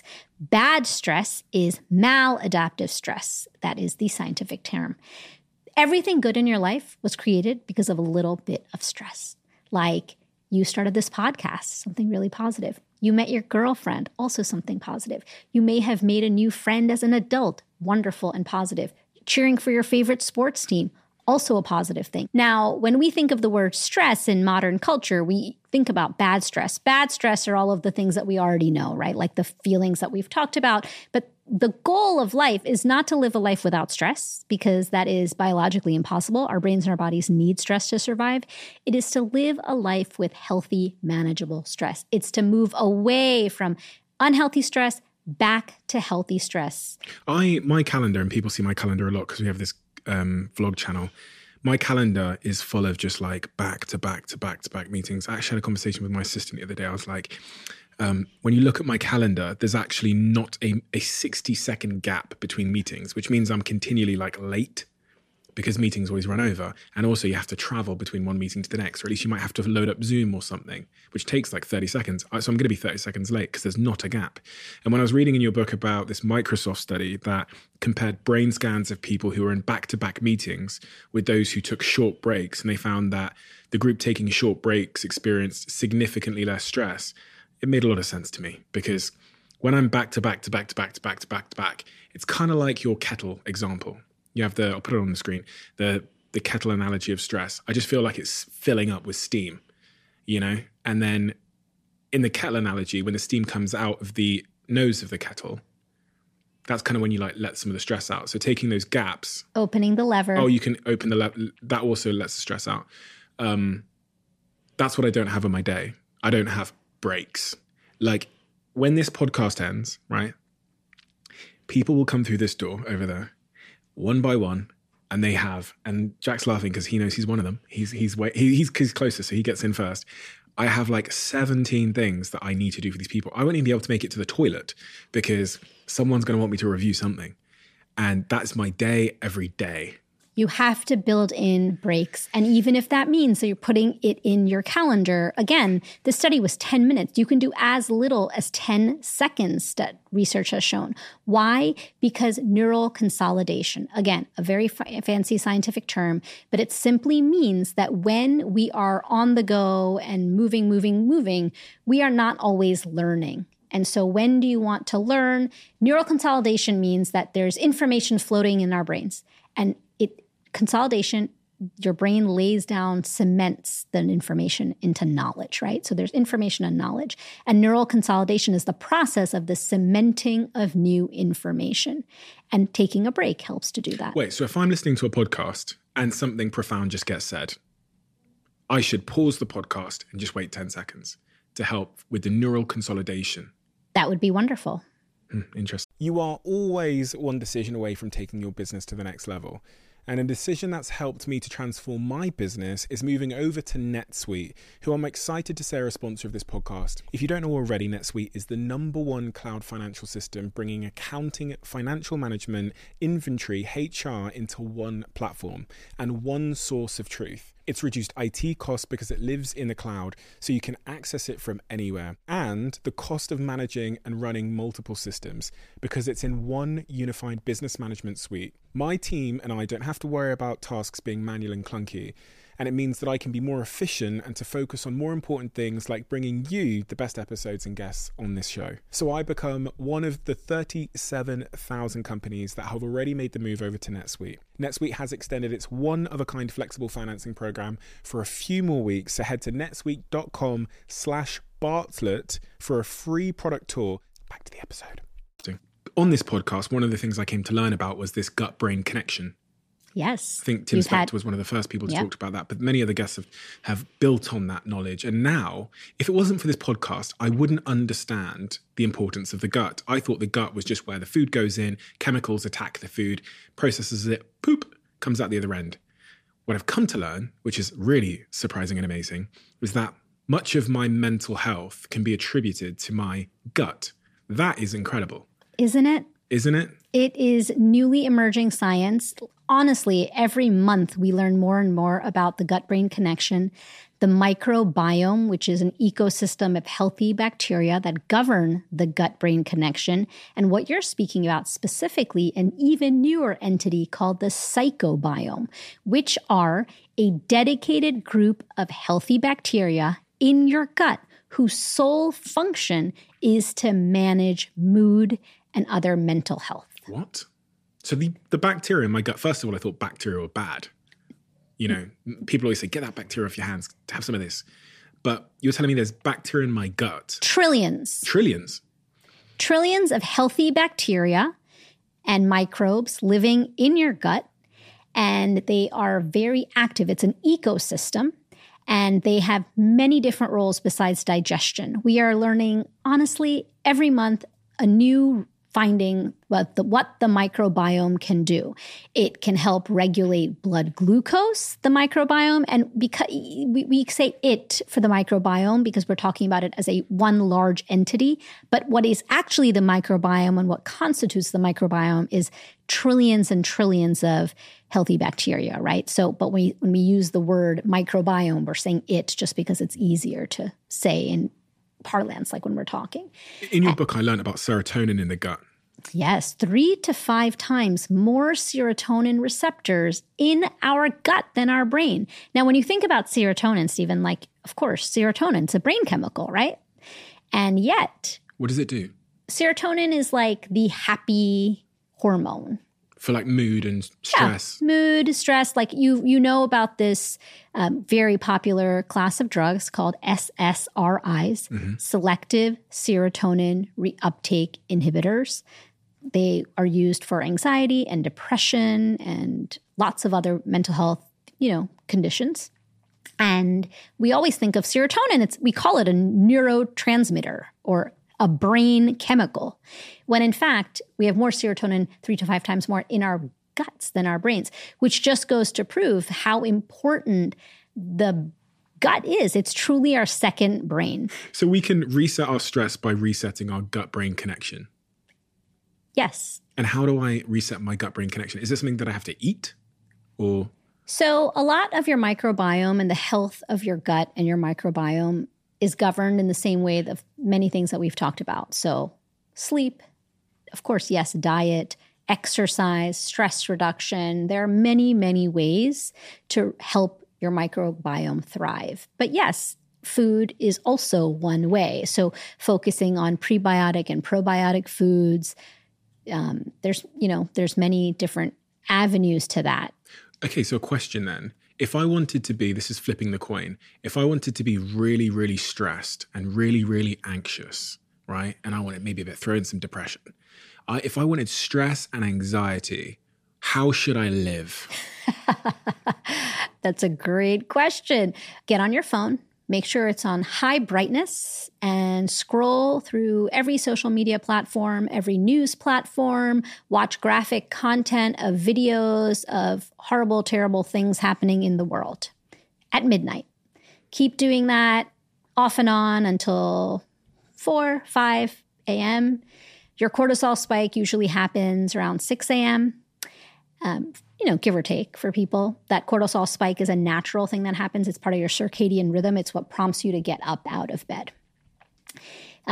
Of course, make sure that you are, you check your phone right away, right when you get up out of bed and continue scrolling. This is a really fun exercise of what not to do rather than what to do. It doesn't always happen it won't be one day because you do have some reserves. But if you did this for 1 month, I would say, instead of one day. I'm going to do it for 1 month. Yeah, 30 days. 30-day plan to maximize anxiety and stress. No movement whatsoever. Just stay in bed. Stay in bed or sit, as sedentary as you can. Skimp on your sleep as much as you can. Yeah. In every possible way. Sleep late. Keep waking up throughout the night and make sure that you get as little sleep as possible for as long as possible. Don't spend time with anyone. Don't stay on your phone day and night, day and night, day and night. No movement. What else? Do I go outside? Okay, I can't go outside. No, you're just going to sit. Window? No, don't even be near natural light. Okay. Just sit in a chair if you can. Make sure that you have, if you're on your phone, great. But if you have a TV on, make sure it's on in your bedroom too, on full volume all night long. That's going to make me stressed? Yes, it will. Keep it on like a news channel all night long. Okay. So, we're joking about this, of course, but what I have experienced in my clinical practice is, we are of a younger generation where we engage on our phones, but many of the older generation, people in their 60s and 70s, many of my patients, in fact, were getting their news from their TV. And I've had so many patients over the years who have told me that they used to just watch TV, that 1 hour of news a day, then it morphed into 2 hours and 3 hours. And I've had patients who sleep with the TV on all night long. And they didn't start off that way, but it just happened that way. Again, talk about, it's not the primal urge to scroll, so to speak, because they're not scrolling on a phone, but it's that night watchman phenomenon. And so they are watching the news all night long. They're not sleeping. They're, really in bad shape. And so moving the TV out of the bedroom is one of the first interventions that I suggest to patients like that. I'm hungry. What do I do? Eat at all hours of the day and night. Don't even think about it. The more processed food, the better. Don't even read anything about the Mediterranean diet. No fruits and vegetables. I wasn't planning reading. No water. Lots of other beverages besides water. More additives, the better.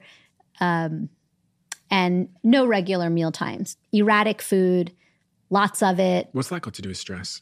Erratic meal times? Well, just because our brains like compartmentalization and structure. And so when you have a sense of structure throughout your day, it helps you plan better. It helps get out of the fight or flight mode and, creates a little bit more of a balance. And that's really the main reason. What about multitasking? You say in the book, multitasking is a myth. I think that I multitask sometimes. 98%, 100% of people think they are excellent multitaskers, but in fact, the science shows that only 2% of human brains can effectively multitask. Multitasking is a scientific misnomer. There is no such thing. When we multitask, what we are actually doing is task switching, doing two different tasks in rapid succession. The opposite of multitasking is monotasking. And the reason we want to monotask is because multitasking, task switching, has been shown to decrease and weaken our prefrontal cortex.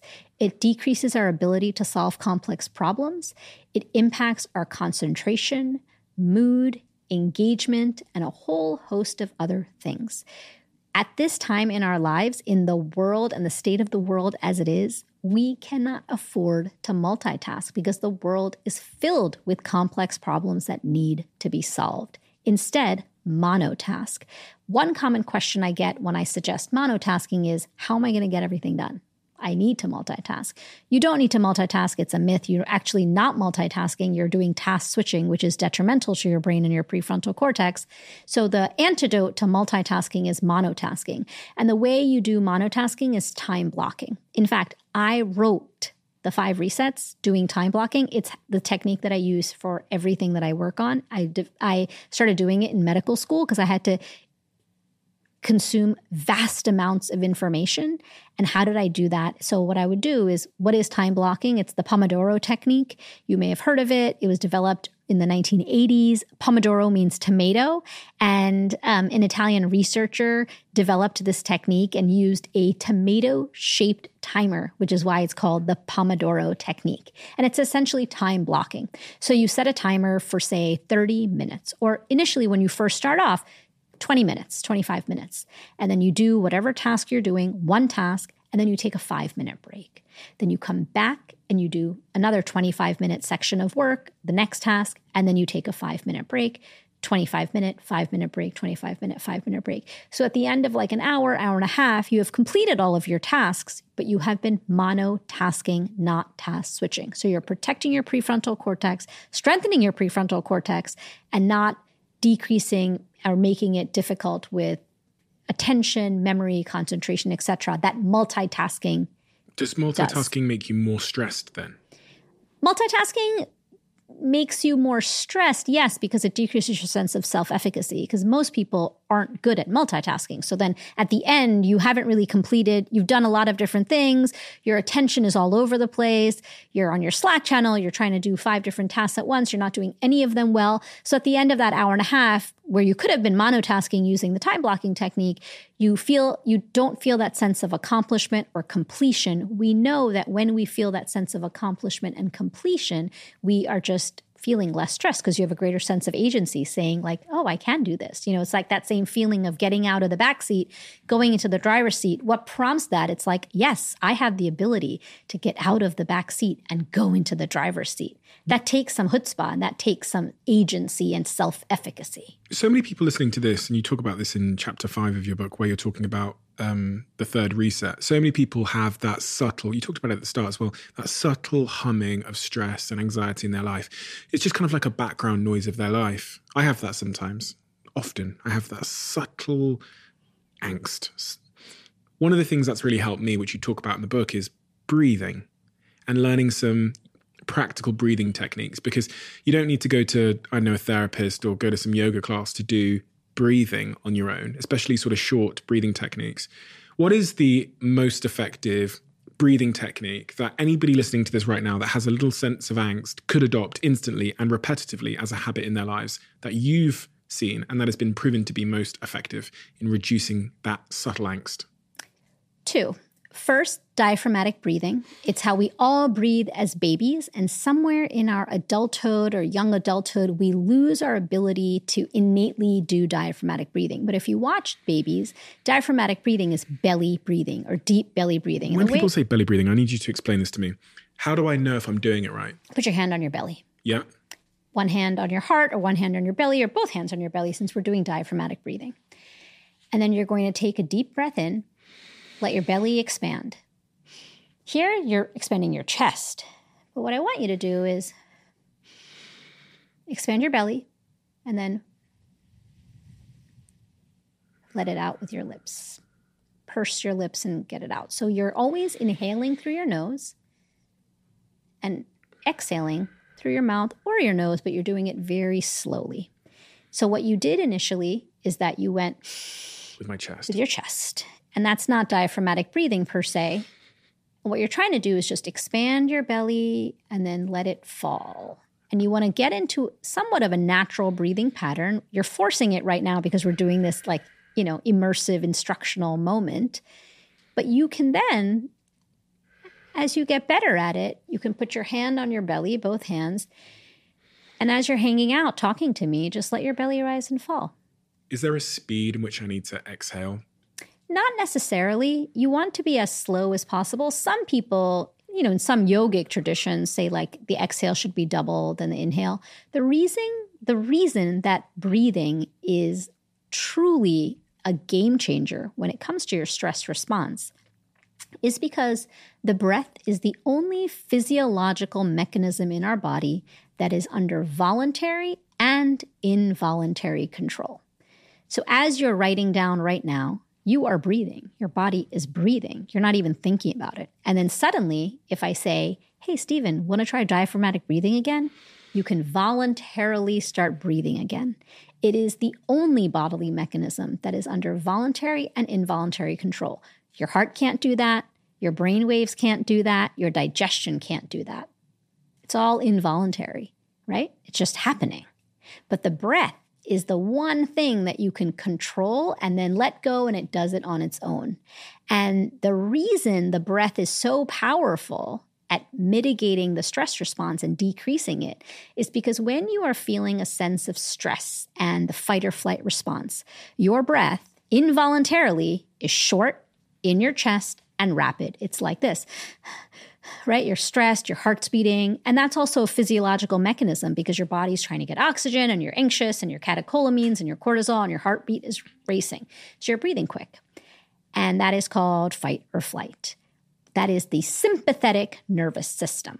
Your sympathetic and parasympathetic system can't be on at the same time. So when you start forcing yourself to take deep belly breaths, you switch your mode into the parasympathetic system. And that is called the rest and digest system. And then that is what starts calming down your stress response in the moment. And the second important breathing technique that I would really suggest people try is stop, breathe, and be. It's a way to tap into your mind-body connection, and it can be really helpful. And the way you do that is, it was the first technique I learned, and you essentially just stop whatever you're doing, breathe, and be. It's 3 seconds. Typically, it's done. I did it when I was first starting as a busy medical resident. I did it right before I would knock on the patient's door of the exam room, and I would turn the knob. So I would stop, breathe, and be. I would knock and walk in. You can do it right before your Zoom meeting. Mundane, repetitive tasks is when stop, breathe, and be works best. You can do it throughout the day. You tap into your mind-body connection. You get a sense of presence. You take that mental break. And then you go on. So for you, Stephen, with your crazy schedule of not having even a moment, you could try stop, breathe, be before or after every single meeting as a bookend. And what would that do to my brain? That will immediately set off that it'll go from sympathetic to parasympathetic. So it will flip the switch. And it will decrease your stress response in the moment. It will prime your brain and body for what's next. It will also help you in the moment because it will make you feel grounded and a sense of presence in the moment.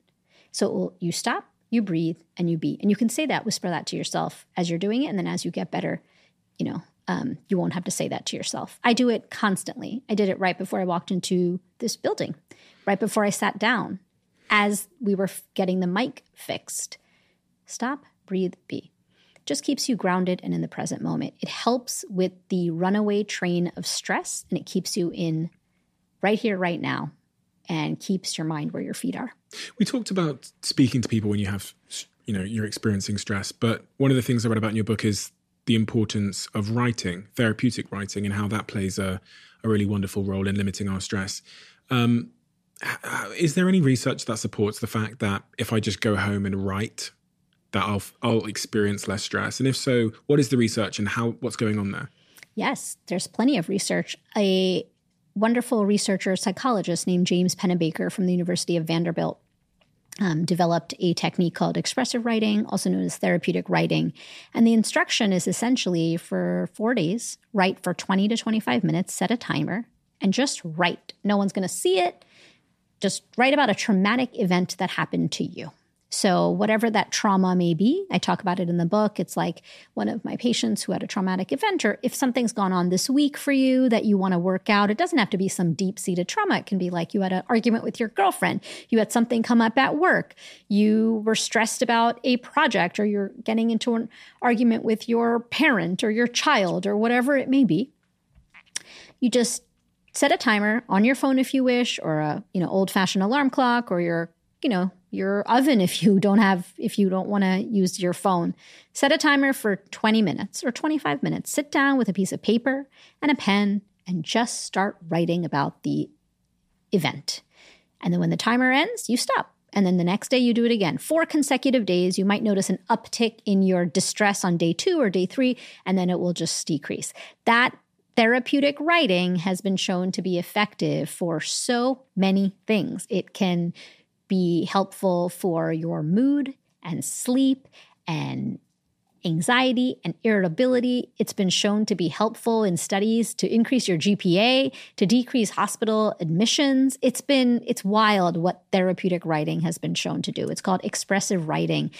And what's going on there in the brain? What's going on in the body? What's making it's so therapeutic? I think one of the things that is happening is that you had mentioned this earlier. I think one of the things that's happening is likely cognitive reframing. So first, you are on day 1, and I've done this many, many times. I practice therapeutic writing on a regular basis. On day 1, as you're writing, it's your amygdala speaking, right? It's like your self-preservation and survival and your inner critic, and you're like blasting whatever issue is happening. And then as you go through day 2, 3, and 4, I think you're creating a safe space. You're processing a lot of your emotions. It's very important to process a lot of your emotions, and you're not keeping them stuck. You're, expressing yourself. And then I think you're coming to your own conclusions. So there's probably many, many things, active things that are happening in your brain. You are moving away from amygdala to prefrontal cortex because you're thinking, strategizing, organizing your ideas. You're expressing yourself. We know that writing and journaling is also very helpful. Why? Because it is a way to express yourself and let these nebulous ideas become concrete words and thoughts and feelings. And then I think there's an element of self-efficacy and a sense of agency happening too, because you are solving your own issue or figuring out a new angle, a new perspective, and you're looking at yourself, hopefully by the end, through a lens of self-compassion, which is also something that happens. It made me think that, it explains why if I send a message or an email when I'm stressed, it's never a good message. I always regret it. Like when you're having an argument with somebody, or like, you might be with your girlfriend or your boyfriend and they've triggered you in some way. Maybe you're tired and then you start responding. Very bad time to send messages. Very bad time to send anything. Just stressed people are going to send the worst emails, aren't they? Because the amygdala's writing the email. That's right. Take a beat. Do it the next day. That's why they say sleep on it, right? Sleep on it. If it's a good idea today, it'll be a better idea tomorrow. Interesting. I wanted to talk to you about this last thing, which is live a lifetime in a day. I've never heard this before, but you say this technique is the antidote to hustle culture. Often, when you hear the term live a lifetime in a day, it sounds like hustle culture. It's like cram it all in a day, make it all count. No, it's the antidote. When we are going through life on autopilot and we are doing a million things, we often go to bed at night and we're like, what did we just do? What was the point of all of that, right? Like human beings are meaning-seeking, purpose-driven creatures. And live a lifetime in a day is my universal prescription to patients. It is helpful when you have 70 years to live. If it's helpful when you have 7 days to live. And what it essentially means is that there are 6 areas of what make up the arc of a long and meaningful life. And the prescription is to bring those 6 areas into one day, even for a minute or two. So when your head hits the pillow at night, you have a sense of fulfillment, of meaning, of purpose. The 6 elements of live a lifetime in a day are childhood. Spend a few minutes every day in a sense of wonder and play, whatever that may mean to you. Work. For most of us, it's hours, so that's easy, right? Like doing something, whether it's paid or unpaid, that gives you a sense of meaning and accomplishment. Solitude. Spend some time alone to reflect and really think about. We know that spending time alone is helpful for our mental health and well-being, also for creativity. Vacation, that's an easy one. Spend time, even if it's a few minutes a day, doing something you love. And the example of that is the most common that I've seen with patients is people love playing a musical instrument, let's say the guitar. And this is one particular patient I'm thinking about. And she loved playing the guitar. And I asked her, when was the last time you played the guitar? And she said, oh my God, it's been like 6 months. And I have 3 guitars at home. And I said, why? She said, because I have 3 kids and I have lots of stress and I have a job and my husband. I said, well, what about just like 2 minutes every day?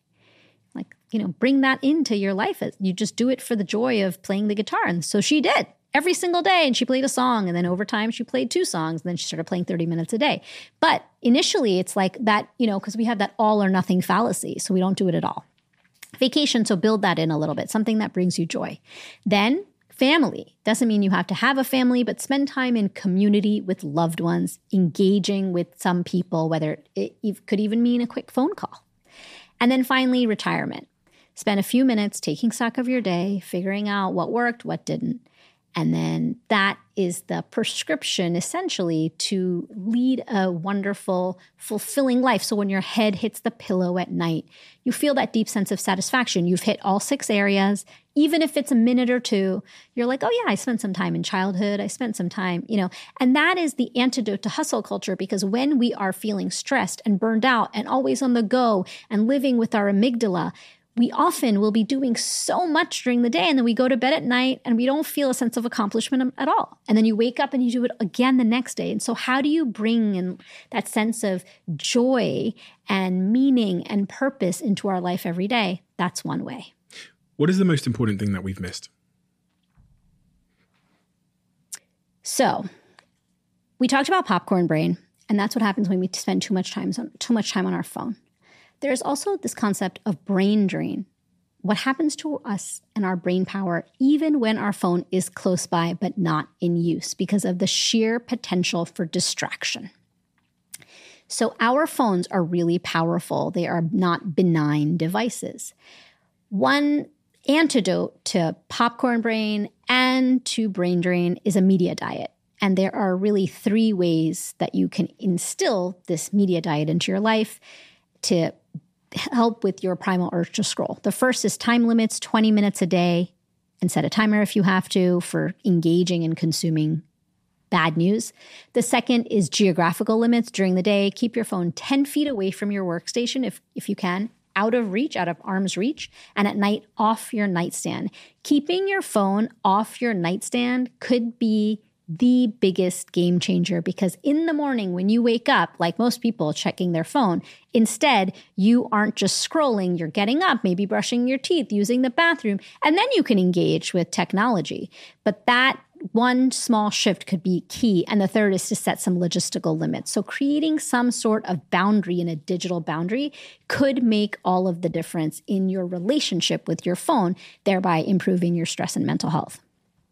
There's a lot going on in the world right now. There's a lot of bad news. There is wars.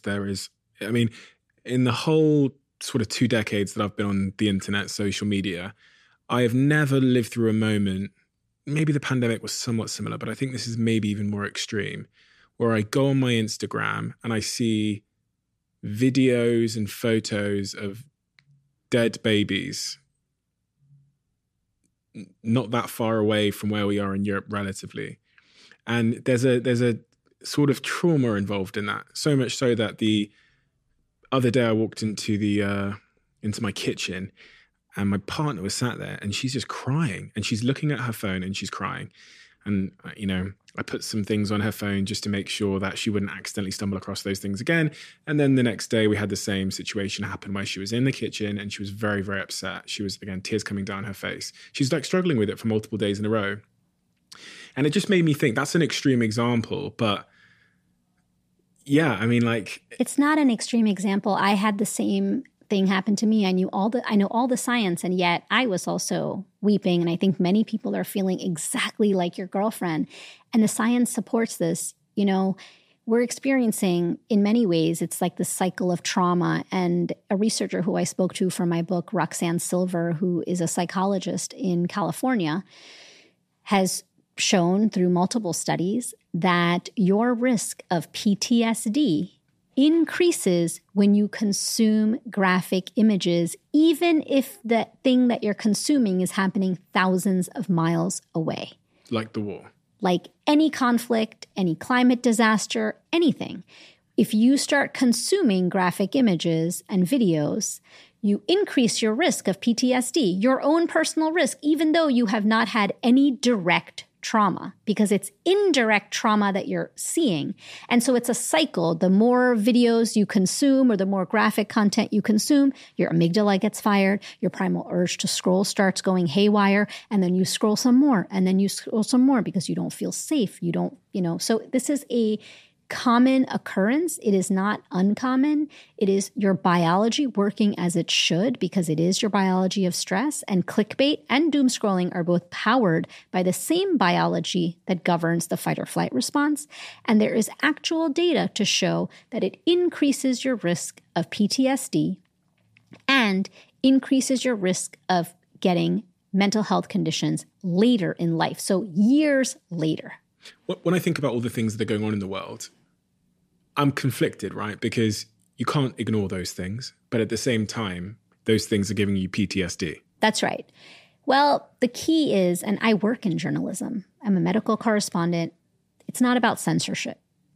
Being an informed citizen is critical at all times, especially now. You have to be an informed citizen, but you have to create some digital boundaries so you're protecting your sanity and protecting your mental health. There are also other ways that you can get involved by supporting various causes and donating and taking action. We know that that is also very helpful, but you want to limit your engagement with graphic content. You can also limit your engagement with looking at videos and looking at images and instead read about it, right? Like follow certain accounts that you trust and read about what's happening in the world. It is not about censorship, because the news and journalism, and I am speaking from the perspective of being a journalist or correspondent, it's vital. It's vital to democracy. It's vital to functioning society.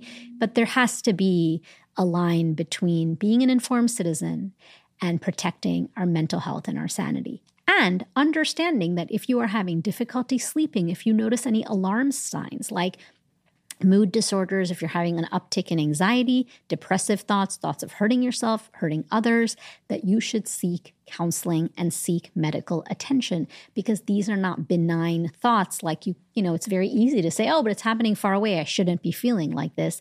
Don't should yourself, right? Instead, seek the help, because this data shows that you are at risk if you are over-consuming. There is a fine line between consuming and over-consuming the news at any time, especially now, but really at any time. You wanted to show me something on the paper? I wanted to talk to you a little bit about this idea of we are all hyper-connected. We've already talked about all of the data about, we touch our screens, our phones, 2,617 times a day. We, think about like how many times we breathe in an hour. It's 960 breaths that we take an hour. And some people are touching their phones like that much. And if you want to check your reliance on your phone, it's very easy to check. You just keep your phone far away for 3 or 4 hours and take a piece of paper and do a tick mark every time, like a tally, every time you feel like you want to check your phone and see what that impulse is. And you'll be shocked at how often you're checking your phone. I want to kind of talk a little bit about this idea of hyper-connected, and that we are all hyper-connected, but we are disconnected.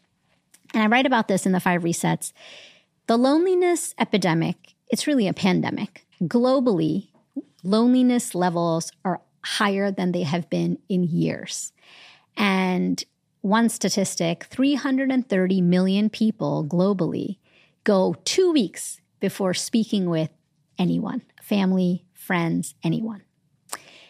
Loneliness is something that is a real concern because we know that when we are not spending time with people and we feel a sense of loneliness, and that's different than being alone, by the way.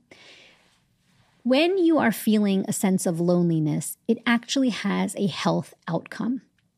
Loneliness has been found to be equal to smoking 15 cigarettes a day.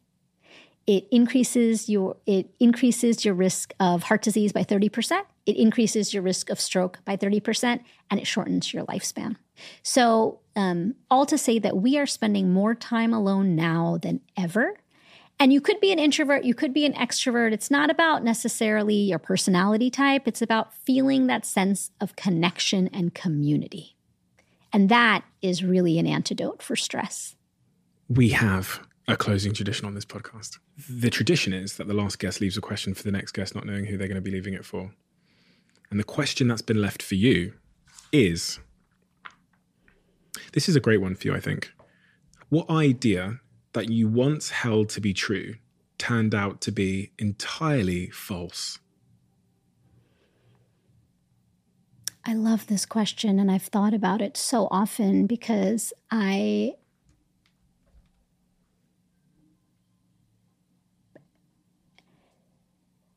one idea that I used to think was true is that people's internal experience and external presentation match up. So if you see someone who's really confident and put together, it's because inside they feel confident and put together.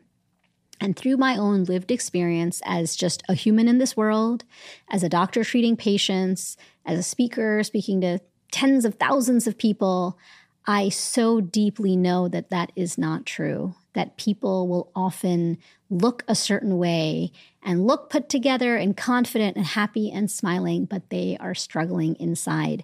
And so I try to do this, and it's a, corny cliche, but be kinder than necessary because everyone is fighting a battle you know so little about. Thank you so much. Thank you so much for both the wonderful compliments you've given us on and off camera about what we do here, but thank you for helping us build this show, make it even better. The things that you talk about in your book are so timely. The subject matter of stress and burnout and resilience and all of these things are so timely. And reading through the book has helped me to reframe both my perspective, but maybe even more interestingly, some of my terminology. Because there is certain loaded terminology that we all use, and there's certain ideas we have about stress and resilience and stereotypes that are completely unhealthy, that I'm 100% guilty of using and furthering. You're also a wonderful communicator. I think the way that you approach this subject matter is through a very empathetic lens, and you're able, I think, to bring both sides of the conversation and the argument per se with you. And when I say both sides of the argument, I mean the people on the one side who think that all stress is great and that, the hustle culture side, but also the other side that think we should never do anything that's stressful whatsoever. There's a nuanced middle ground which you approach so articulately based on science and the work that you've done for the entirety of your life. And it's such important work. It's increasingly more important work.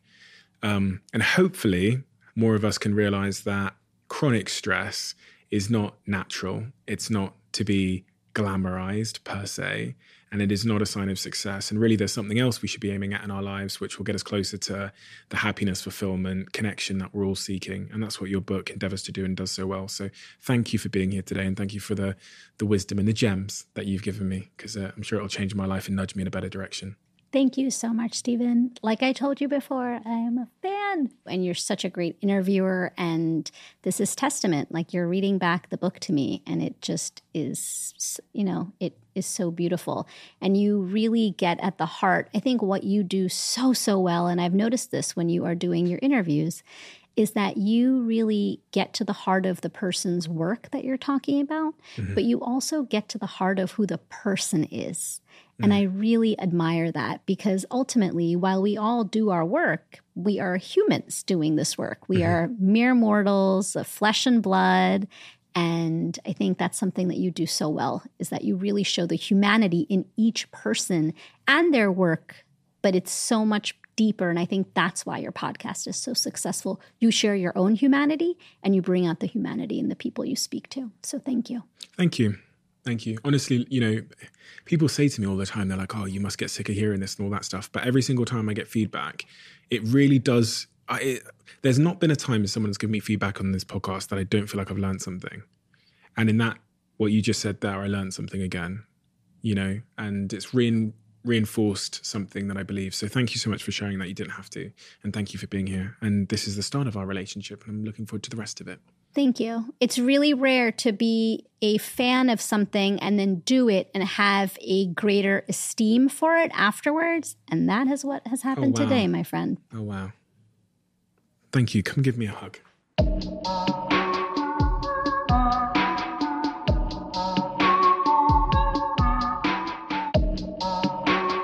Do you need a podcast to listen to next? We've discovered that people who liked this episode also tend to absolutely love another recent episode we've done. So I've linked that episode in the description below. I know you'll enjoy it.